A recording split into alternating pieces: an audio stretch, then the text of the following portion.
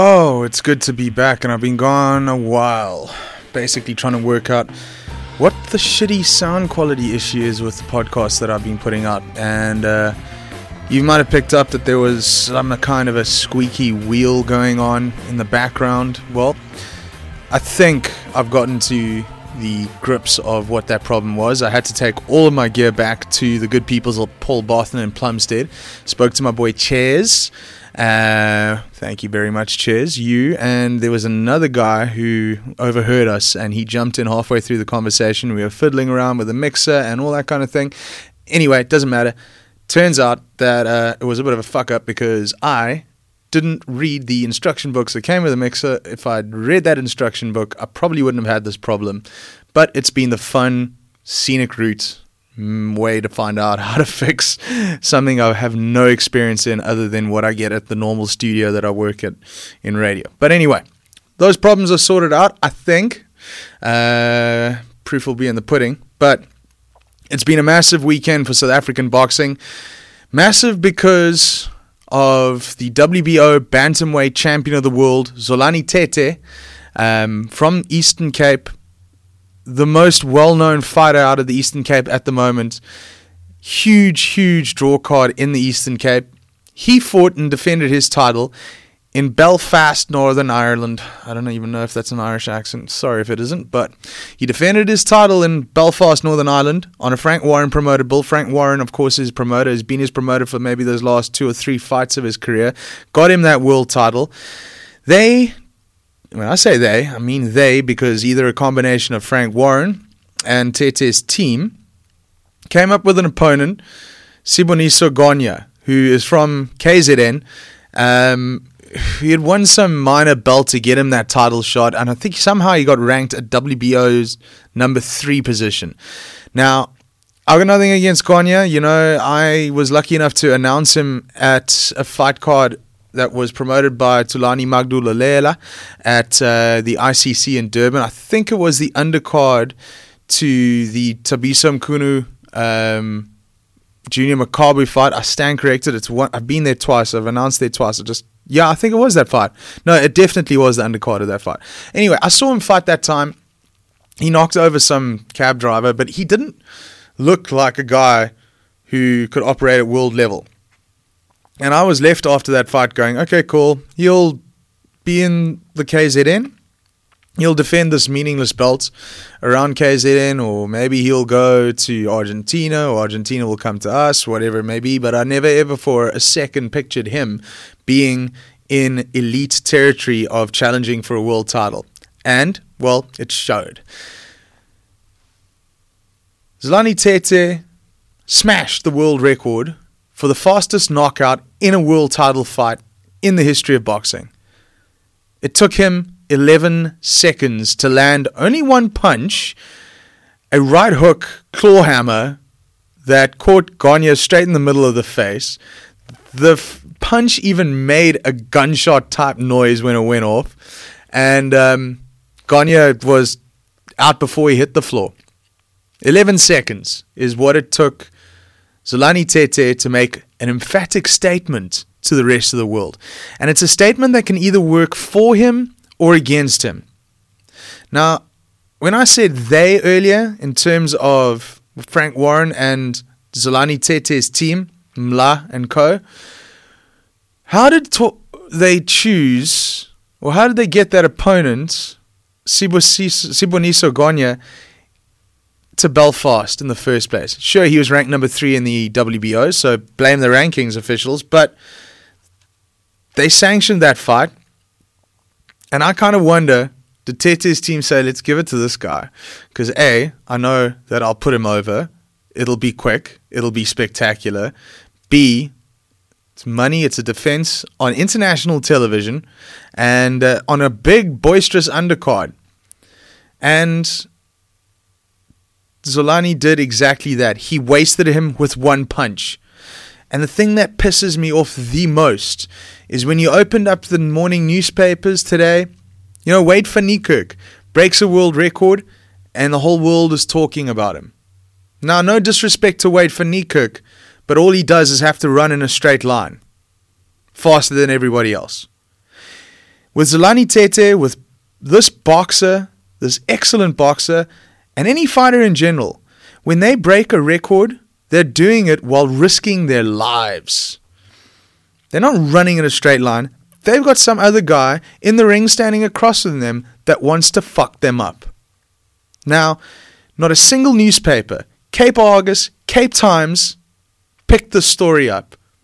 It absolutely amazes me. And this is why the people who write for those publications are now known as content producers and not journalists. Because if they were journalists, they would be doing their jobs and finding these stories.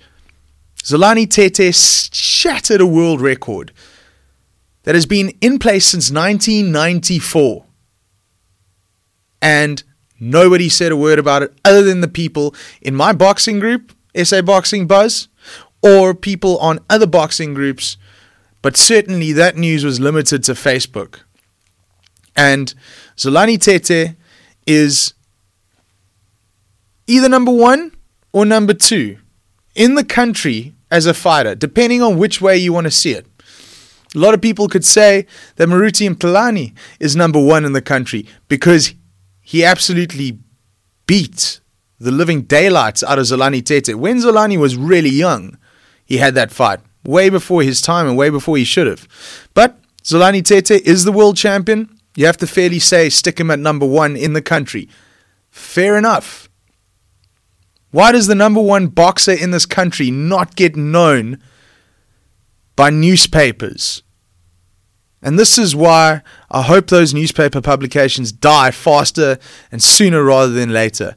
Because you're stuck in this print mentality and the whole world is digital, and my boxing group moves faster on news than any of you guys do. It sucks. But be that as it may, Zolani Tete, absolutely terrific performance on Saturday, my friend. I absolutely take my hat off to you, and I cannot wait for you to move on to the next big fight, which could be Omar Narvaez, who's 39 years old, who's always going to be a tough fight anyway.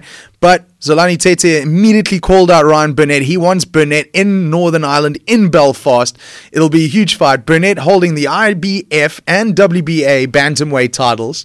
And Burnett trained by Adam Booth, who's no mug. Adam Booth is one of the best trainers in the world. And I have a funny feeling Zolani Tete can beat that guy.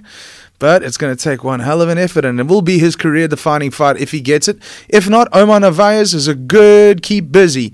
A tough competitor, always ready to fight, tough as they come. And I'll be happy either way, but obviously we want to see the Burnett fight. That's big to us in South Africa. 2 South Africans fighting for a world title in Northern Ireland. A record gets shattered by the champion from East London, and nobody in this country writes about it. Hang your heads in shame. You're not journalists, you're content producers. That was a terrific undercard, though. It was, I think Zolani's fight was 3rd in play to Jamie Conlon fighting Gerwin Anjuas from the Philippines. Man, I haven't seen a guy get broken in half like that in a while. It was in the first round. Anjuas smashed him with I thought it was a body shot. I didn't see the body shot connect all that hard, but I definitely saw some kind of a body shot, and the commentators, unfortunately, were a bit lost on it. They were pointing to hyperextension of the knee or the ankle, but Conlon went down on a body shot, very delayed manner, and that's the key in a body shot, is the delay. And I looked at the scorecards. The fight didn't last the distance, obviously. I think it was stopped in the 5th or the 6th round. But man, oh man, looking at those scorecards, that was a shutout. I think that Anjuas got deducted a point for hitting below the belt, but that was at a point of the fight where he was doing his best and output Conlon away because he knew that he had Conlon hurt. Conlon, typical Irish, he's not going to go out there unless the ref stops it. He's not going to quit, and he didn't, but he got smashed. Whether or not he'll ever be back at that level again, I don't know. Main event, Carl the Jackal Frampton against Horatio Garcia, and no one knew who Horatio Garcia was before the fight. I did a little bit of digging around, and then I noticed one picture on the internet the Reynosos are his trainer, which means he comes out of the same gym as Saul Alvarez in Guadalajara in Mexico, which means that he has got the Mexican style, and that's exactly what he did. It was a thoroughly pulsating fight from start to finish. It was only a 10-rounder. It was Frampton's comeback since January, and Frampton started off like a runaway train. He banked the first 4 rounds quite easily, but then that typical Mexican style pitched up from round 4 or 5 onwards and started to draw a tiring Frampton into a firefight, and they went toe-to-toe at times. Frampton was coming off worse when it was close up. When he got trapped on the ropes, he was getting made to pay by Horatio Garcia, who came in with the left and the right and was hook city. That's all he did. He was working the body. He was going upstairs, few jabs thrown here and there. But when Frampton started rallying, he started getting his wins, his second wins and third wins and fourth wins. He went through quite a few. He needed them. He was able to keep the fight at distance, and he was able to dictate the terms. He won on, I think it was a unanimous decision, but it was very tight. Personally, I had Frampton winning by 1 round, definitely, maybe 2. That's how I saw it. It was a hell of a rally at the end by Horatio Garcia to push that fight out and make it the spectacle that it turned out to be. Got to hand it off to Frank Warren and that Northern Ireland crowd.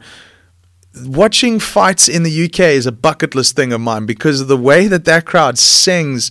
And it's not just in Ireland, it's anywhere in the UK. In Wembley Stadium, in Glasgow, when Ricky Burns fight, imagine if UFC had Conor McGregor in Dublin. Holy shit, can you believe and even think about the kind of vibe that there'll be in that country at that time?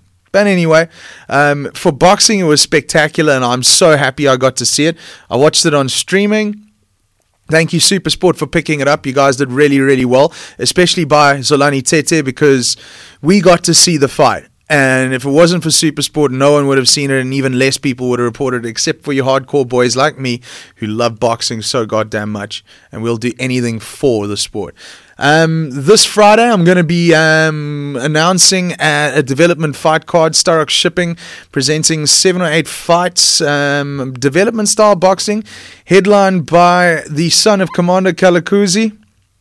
I think he's currently 8-0 with 7 knockouts. He's kind of getting stepped up a little bit in this fight. They're playing his career really close to their chests, which is a good thing. So I look forward to a good crowd. Hopefully, there's 3 fight cards on in Cape Town that night, which is this Friday, the 23rd or 24th. While I just quickly go and check my calendar. Yeah, Friday is going to be the 24th.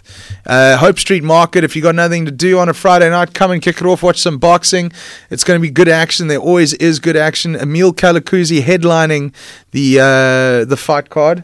And, it's going to be a good week of boxing. And let me know what you think in the comment section, please. If you think I'm somewhat onto something, give me a thumbs up. If you don't, tell me what I'm doing wrong. I'm not going to read them anyway. No, of course I am. I love all you guys. And a big shout out to all the supporter firms, BMT in East London, in the Eastern Cape. I know you guys must have partied hard into the early hours of the morning with Zolani Tete's amazing performance, that knockout of Sibonisa Gonya, possibly the knockout of the year. Anyway, guys, I've run out of things to talk about. I'll see you soon. Ciao.